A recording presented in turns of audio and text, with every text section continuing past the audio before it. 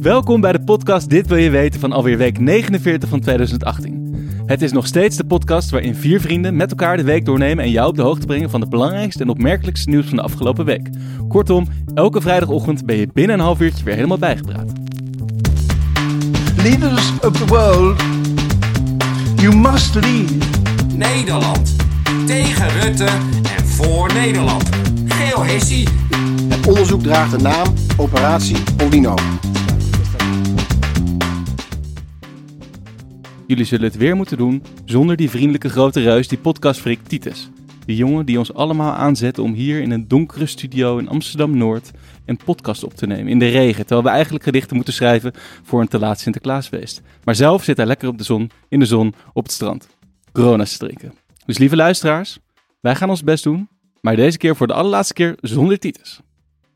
Deze week is er weer veel gebeurd en al dat nieuws kun je tegenwoordig niet meer bijhouden door af en toe je NOS-app te openen. Maar dat maakt ook niet uit, want daarvoor zijn wij hier. Simone, Emily, Maurits en ik. En wij gaan jullie weer lekker voorzien met een beetje niet al te diepe diepgang.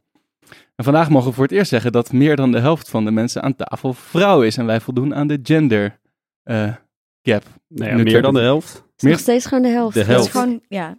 Zei ik meer dan de helft? Je zei meer dan de helft, maar dat maakt niet uit. Maakt er niet uit. We gaan vooruit. We gaan vooruit. Een van deze helft. Emily, hoe was jouw week? Ja, mijn week was best wel saai. Maar ik hoorde vandaag dat alle Lord of the Rings zojuist op Netflix zijn gezet. Dus ik weet wel wat ik dit weekend ga doen. Al mijn chocoladeletters vreten in bed en alle Lord of the Rings films kijken. Wat doen we hier nog? Ja. Snel, gaan! Ik wil nu naar huis. Maurits, jij? Hoe is ie? Ja, ik had een hartstikke leuke week. Gisteren Sinterklaas gevierd met de familie. En eigenlijk vond ik de rit naar mijn familie toe bijna nog leuker. Ik zat in de trein, allemaal mensen om me heen druk aan het dichten. Toen kwam ik op het station langs de ACO gelopen, die boekhandel. Dat was echt een soort Black Friday madness, waar iedereen nog op het laatste moment een boek probeerde te scoren voor degene die ze hadden getrokken. Dus Heb je ook heel een boek interessant. gekocht? Wat zeg Heb je? je ook een boek gekocht? Ja, maar die had ik al daarvoor gekocht. Oh, nice. Ja, echt. En de Shimon, de Dark Side of the Shimon, heb jij nog Sinterklaas gevierd? Ja, ik heb deze week 3 surprises. Maar ik ben alsnog gewoon naar mijn werk gegaan, want zo ben ik. En, Je bent ZZP-journalist, toch? klopt. Dus dat zie je weer vanuit huis. Dus mijn werk is thuis. Maar nee, ja, mijn hele leven was gewoon surprise en is surprise deze week. Super. Jouw leven is surprise. Nice. Maar hoe is het met jou, Andreas? Ik heb gisteren Sinterklaas gevierd met de familie van mijn vriendin. Dat was ook een first. Ik had gedacht om niet te zeggen dat ik ging komen. Dus ik kwam de deur binnen en toen keek een hele familie mij aan van... What the fuck is this guy doing here? Dus ben weer omgedraaid en weggegaan. Ja, zo voelde het bijna. Nee, ik heb het niet gedaan. Nee, gaat goed. Simone, wat heb je eigenlijk voor ons meegenomen vandaag? De pil is op. Oeh. Ja, dat is wel een serieus probleem. Ja, ik zit een beetje te wachten of je een tunetje gaat Ja. doen of zo. Why not? Ja, ik ga hem even zoeken. Neem je tijd, hè? Waarom staat hier iedereen behalve Shimon? Je hebt hem net aangezet. Oh, daar staat pil. Ja, ik ging zoeken op naam.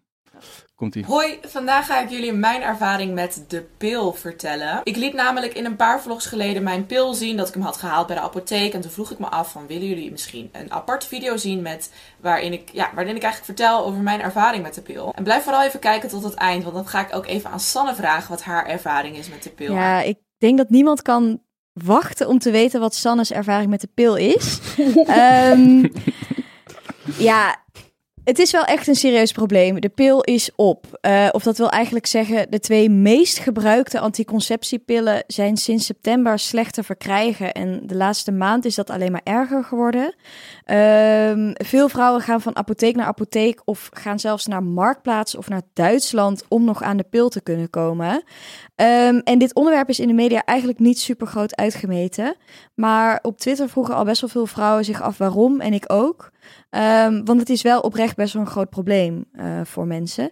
Niet alleen omdat je dus zwanger kan raken natuurlijk, maar ook omdat veel mensen gewoon echt al vanaf hun 16e aan de pil zitten. En als je dan ineens stopt met die hormonen, dat is gewoon best wel een klap. Maar hoezo zie je eigenlijk op? Ja, waarom? Ja, ik ben het een beetje gaan uitzoeken, maar volgens mij is het probleem vooral dat de verzekeraars die vergoeden alleen de allergoedkoopste pil. En die wordt dus in Azië gemaakt onder misschien wel niet de allerbeste omstandigheden. En nu heeft die ene fabriek dus leveringsproblemen.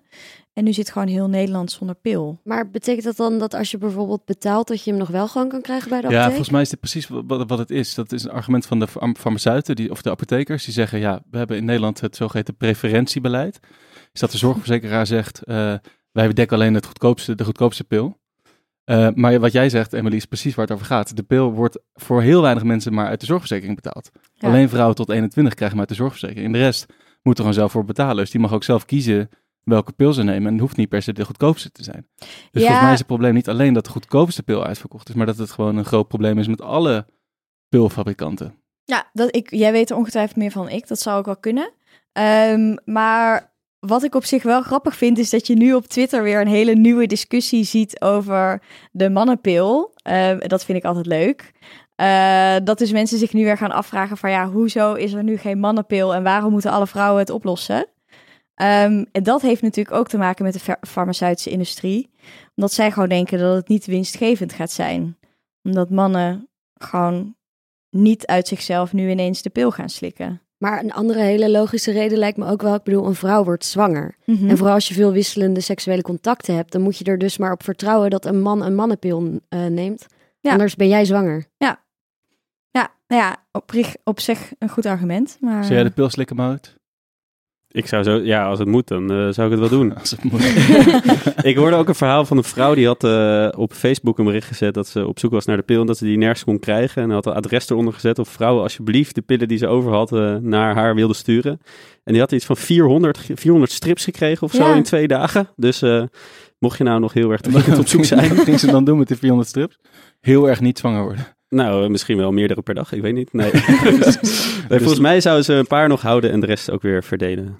Maar die mannenpil trouwens, het bestaat helemaal niet, toch? Dus zelfs als je het zou willen... Er is wel oprecht onderzoek naar gedaan. En ik heb nu wel ook iets gevonden van een vrouw die zegt van ja, we hebben in principe wel een mannenpil, alleen er zijn ook wel bijwerkingen. Waardoor mannen dan zeggen, dan ga ik ze niet slikken. Ja, maar het zijn er ook vrouwen hebben pil. ook bijwerkingen. Ja.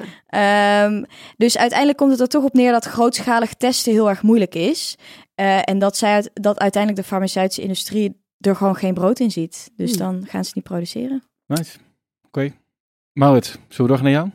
Ja, dat is goed. Nou ja, als alle vrouwen dachten dat zij vandaag en gisteren een slechte ochtend hadden, think again. Want gisteren werden in heel Europa 84 mensen door de politie van hun bed gelicht. Sinds vanmorgen in alle vroegte zijn politie en justitie in Nederland, Italië, Duitsland en België bezig met een gecoördineerde internationale actie tegen de Drangheta.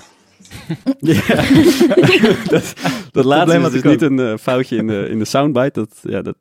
Daar had Fred Westerbeker, die je net hoorde van het Openbaar Ministerie, gewoon wat moeite mee.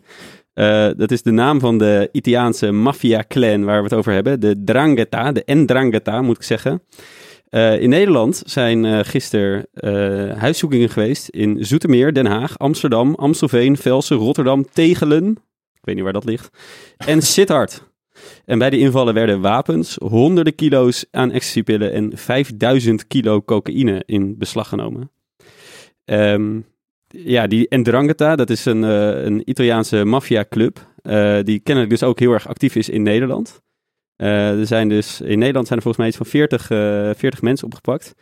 Maar de vraag is natuurlijk, is dat een beetje, wat doet dat met deze organisatie? Hoe groot is deze organisatie eigenlijk? Nou, groot volgens mij. 3% van het Italiaanse BNP komt volgens mij vanuit deze maffia-organisatie. En dat is niet de enige maffia-organisatie. Volgens mij heb je er nog 3 andere. Zeker. De Cosa Nostra natuurlijk, ja. Is een hele grote. Ja, ik ben wat dat betreft echt een hele grote leek. Maar wat doet een maffia-organisatie? Is dat alleen maar drugs? Of? Ja, drugs, maar ook prostitutie, wapenhandel en total. Ja, witwassen. Nee, ik denk dat total de samenvatting. Ik zit nu op te zoeken hoe groot 5000 kilo cocaïne is. Dat is gewoon, het is gewoon een hele tafel vol met, dit is echt wel meer. En het is een avond snuiven voor 5 miljoen mensen. Jezus. Wow. Ja, dat is echt heel veel cocaïne. De had iets van 60 miljard omzet per jaar, zag ik. Ja, zoiets was vergelijkbaar met de omzet van Google, las ik ook ergens.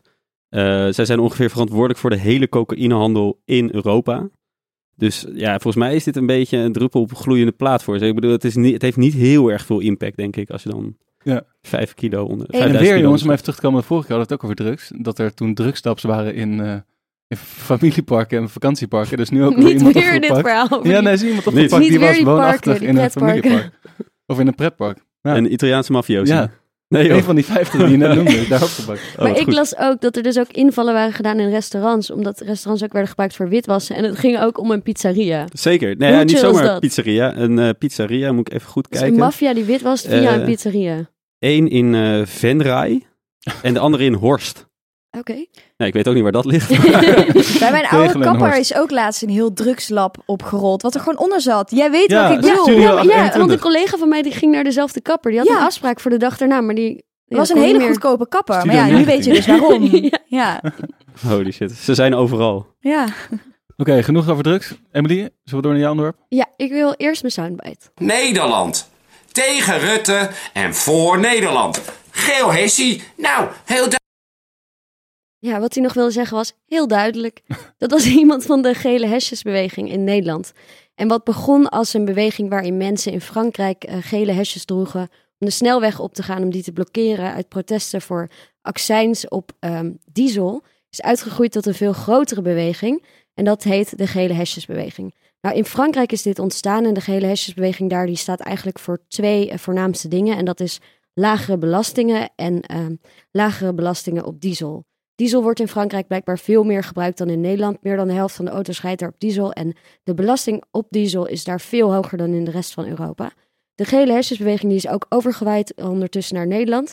8 december gaan in Nederland de gele hesjes de straat op om te protesteren. En de Facebookgroep De Gele Hesjes, waar ik en Andreas tegenwoordig ook lid van zijn. Als een journalistiek project.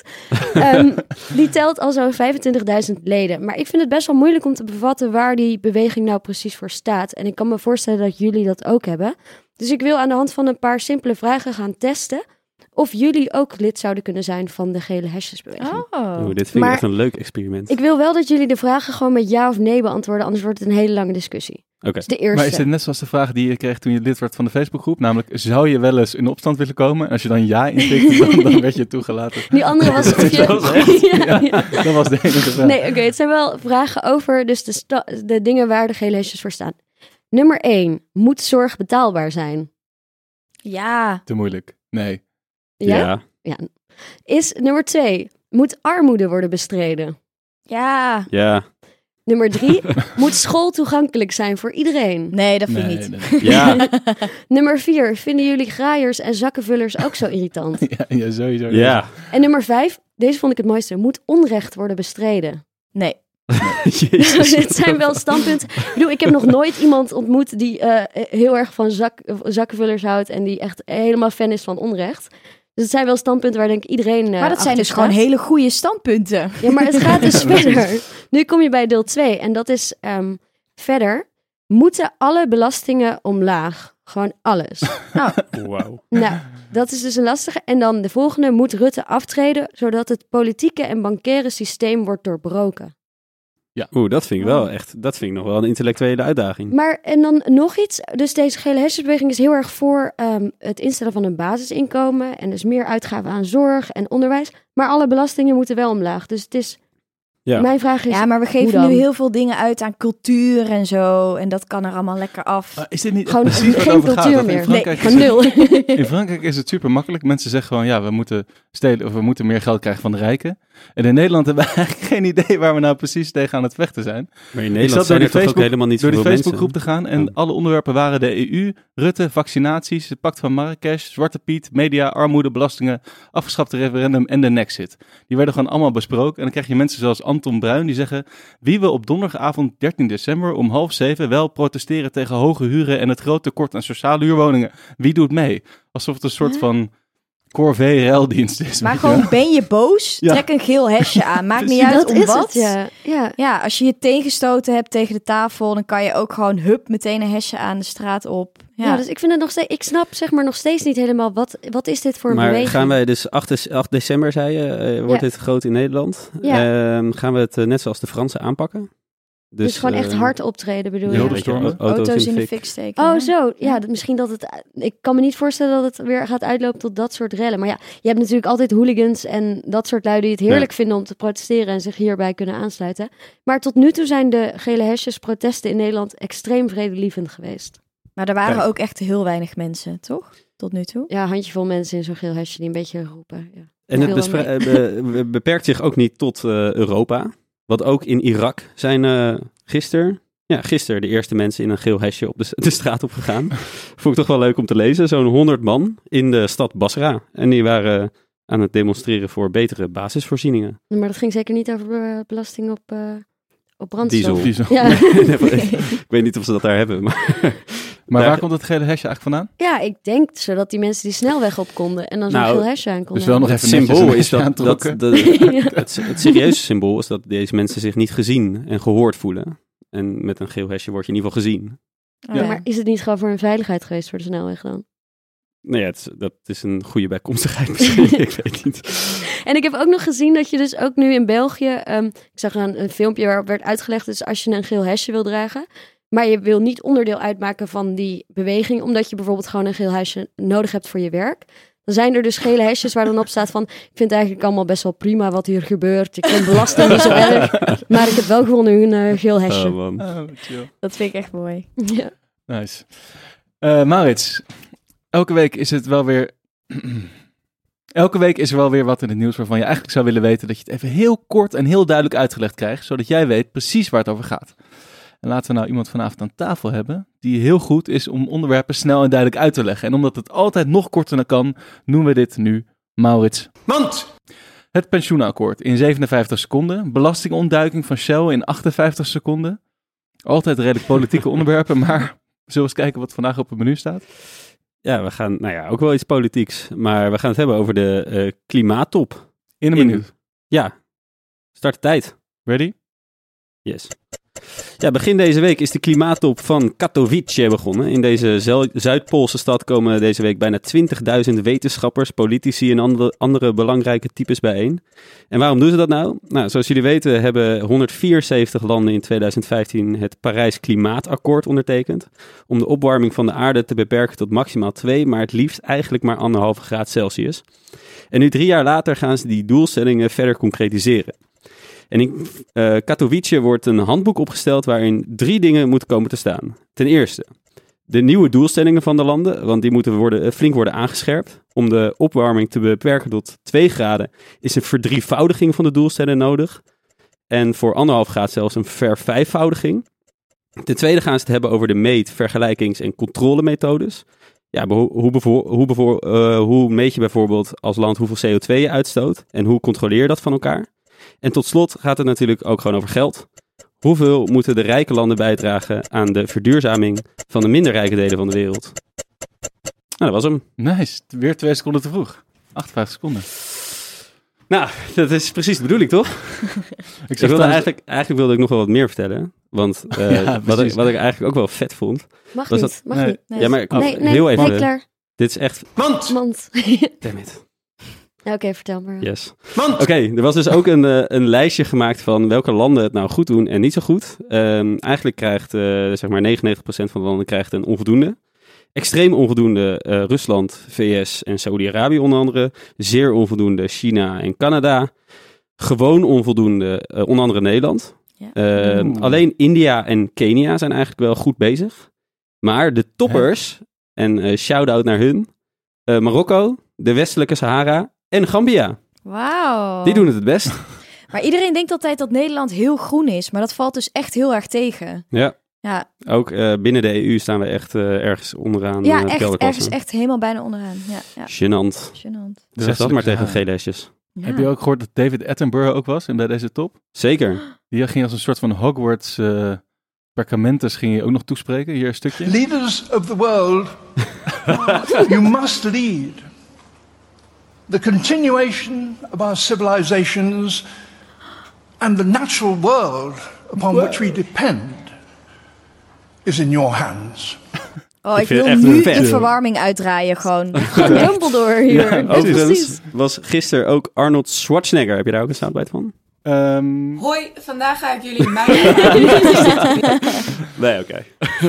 Laten we naar het volgende onderwerp gaan. Ja, jullie weten nu alles over Katowice en de status van de klimaatverandering, CO2-emissie, waar Maud het net over gehad heeft. Maar waar ik me eigenlijk altijd over verbaas, is dat er één sector is die altijd uit deze klimaatakkoorden wordt gehouden. Namelijk...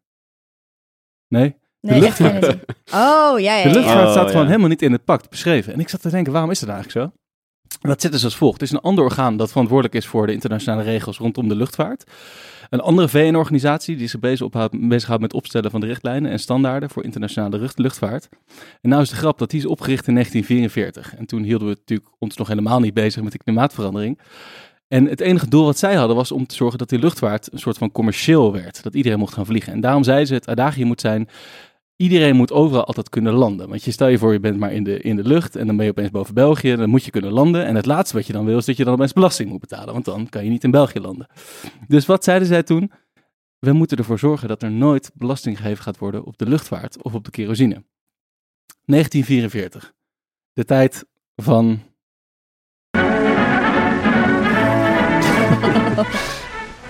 The airplane, symbol of our mastery of the skies, is spanning oceans and continents in ever-dwindling hours, bringing new hope to the people of the world, new horizons to industry, and new careers to youth. Maar nu wordt het belastingargument dus 70 jaar later nog steeds gebruikt. Maar er zit toch zelfs subsidie op kerosine? Het is toch niet eens zo dat er niet... Ja, dat weet ik eigenlijk zelf niet. Nee. Ik weet alleen dat het in ieder geval zeker onbelast is. Mm-hmm. En dat is een soort van visieuze cirkel. Dat geen enkel land zal de eerste stap willen nemen in die belasting. Want dan wordt het €700 om naar Wenen te vliegen. En dan gaat niemand meer als toerist naar Wenen toe. Maar in Nederland zijn ze er wel mee bezig, toch? De kerosinetax of de vliegtax? Nee, het enige wat die organisatie nu zegt is... we gaan ervoor zorgen dat per 2020 alle CO2 wordt gecompenseerd met bomen, et cetera. Maar het gaat dus helemaal niet over de vermindering van de luchtvaart. Maar ik vind het altijd een hele moeilijke, want ik ben me er ook van bewust dat vliegen gewoon echt heel slecht is voor het milieu. En ja, als je daar iets aan wil doen, dan moet je dus minder vliegen. Maar het is zo moeilijk om daar een alternatief voor te verzinnen. Ik bedoel... de trein. In Europa is gewoon een treinnetwerk wat in principe hartstikke goed is. Maar het is zo duur en het is gewoon niet goed op elkaar afgestemd. Maar in principe zou je prima naar Barcelona met de trein kunnen. Ja, maar dat soort dingen zou ik ook wel willen doen dan. Of zelfs met de auto. Maar als ik naar Australië wil, ga ik ook geen 28 dagen op een boot zitten. Dat doe je niet. Daarvoor is gewoon geen alternatief. Ja, en ook gewoon dat het vliegen is in principe minder milieubelastend dan in de auto gaan in je eentje. Wist je dat? Dat had ik echt nooit gedacht. Volgens mij zei jij net zoiets van, als ik naar Barcelona ga, dan ga ik toch liever vliegen. Is dat echt zo? Ja. Want ik had laatst zo'n test online gedaan, dan kon je zien van wat dan je voetstap was of zo. En ik deed echt alles super netjes, behalve dat ik bij vliegen echt gewoon, 4 aardes nodig had om te kunnen overleven. En dat zit hem dus alleen maar in het aantal kilometers. Omdat per kilometer is dus vliegen even goed of echt beter dan autorijden. Alleen het is, als je naar China gaat, is het gelijk 3000 kilometer. En je legt natuurlijk met de auto niet snel 3000 of misschien wel meer af. Nou, wat ik heel deprimerend vind, is dat heel veel mensen stoppen met vlees eten vanwege het klimaat. En dat als je dus een retourtje hebt naar New York, dat je dan 5 jaar geen vlees moet eten om dat te compenseren. Ja, maar daar is dan dus geen alternatief voor. Want jij gaat ook niet lekker met een boot naar New York. Ja, of gewoon niet naar New York gaan. Hoezo moeten we iedere maand naar New York vliegen? We komen in een Fitchwinkel, man. Die zit er. Ja, wat is dat voor gelul? Wanneer ben jij voor het laatst gevlogen? Zoals een man bij het hond. Gisteren, zo. Jeetje, dat is denk ik alweer 2017 hoor. En nog even te eindigen, er wordt dus zo vaak gezegd, wat is dan de toekomst? Elektrisch vliegen. Daarvan wordt gezegd dat kan pas in 2080. Biobrandstof. Dan zouden we 1/3 van de wereldoppervlakte moeten hebben om genoeg biobrandstof te maken. En wat ik morgen op de Instagram ga zetten, jongens, is even een foto van het aantal vliegtuigen boven de wereld op dit moment. Heb je dat wel eens gezien? Oh. Ja. Nee. Dat is ik zag het laatst voor het eerst. Crazy, ik was echt helemaal blown away. Er zijn zo fucking veel vliegtuigen. Ja, en we hebben het nog niet eens gehad over de chemtrails. Sorry, de wat? Nee. Grapje. Voor insiders. Overigens, wat ook wel een saillant detail van die klimaattop in Katowice. Die stad is dus uitgekozen omdat het 3 vliegvelden heeft in de buurt. En daar vliegt dus ook iedereen naartoe. Er is echt maar 1 organisatie in Nederland die met de trein is gegaan. De rest vliegt naar de klimaattop. Dus ja, dan weet je hoe ver je nog te gaan hebt, denk ik. Oké, jongens, wat gaan we doen? Volgens mij is het weer een beetje het einde. Zijn we er weer doorheen? We zijn er alweer doorheen. Man, de tijd vliegt. Zijn er nog dingen die volgende week gaan gebeuren? Ja, ik heb iets gelezen over een soort van nieuw Project X. Wat misschien in Katwijk zou plaatsvinden. Ik ga me er nog meer in inlezen. Maar misschien wordt het een soort van herhaling van Project X Haren. Zeg maar gewoon een van de dieptepunten uit de Nederlandse geschiedenis. Ja, nice. Waar heb je dit gelezen? Op de interwebs. Op de internet. Op Facebook. Ook morgen even een link daar naartoe zetten op onze Instagram. Zodat alle luisteraars ook... Ja, precies. Uitgenodigd zijn. Ja, morgen ook belangrijk. De opvolger van, mag ik zeggen, vriend van de show. Moetie Merkel wordt verkozen. Van de show. Ja, goed. Al een aantal keer De besproken. mascotte. En altijd zeer positief. Dus, ja, ze krijgt morgen een opvolger. Dus... Oh ja, de KKR. Toch? Ja, de AKK. Oh, de KKK bedoel ik. Ja. En het verdrag van Marrakesh. Maar dat... Marrakech. Marrakech. Oké, chill. Jongens, dat was het weer voor vandaag. Hebben jullie weer lekker munitie voor wanneer je collega vertelt dat ze naar vakantie gaat vliegen? En dan kun je allemaal dit weekend weer proberen een extra zakcentje te verdienen door die pilstrip van je vriendin te verkopen op Marktplaats. En even langs het tankstation om een geel hesje te kopen en Rutte weg te bonjuren. Jongens, volg nog even de Instagram. Zeker als je wil verbaasd worden over het aantal vliegtuigen boven Nederland. Volg onze Twitter als je onze derde volger wil zijn. En onze Facebook. Emily, we hebben ook Facebook. Wat? Tot volgende week.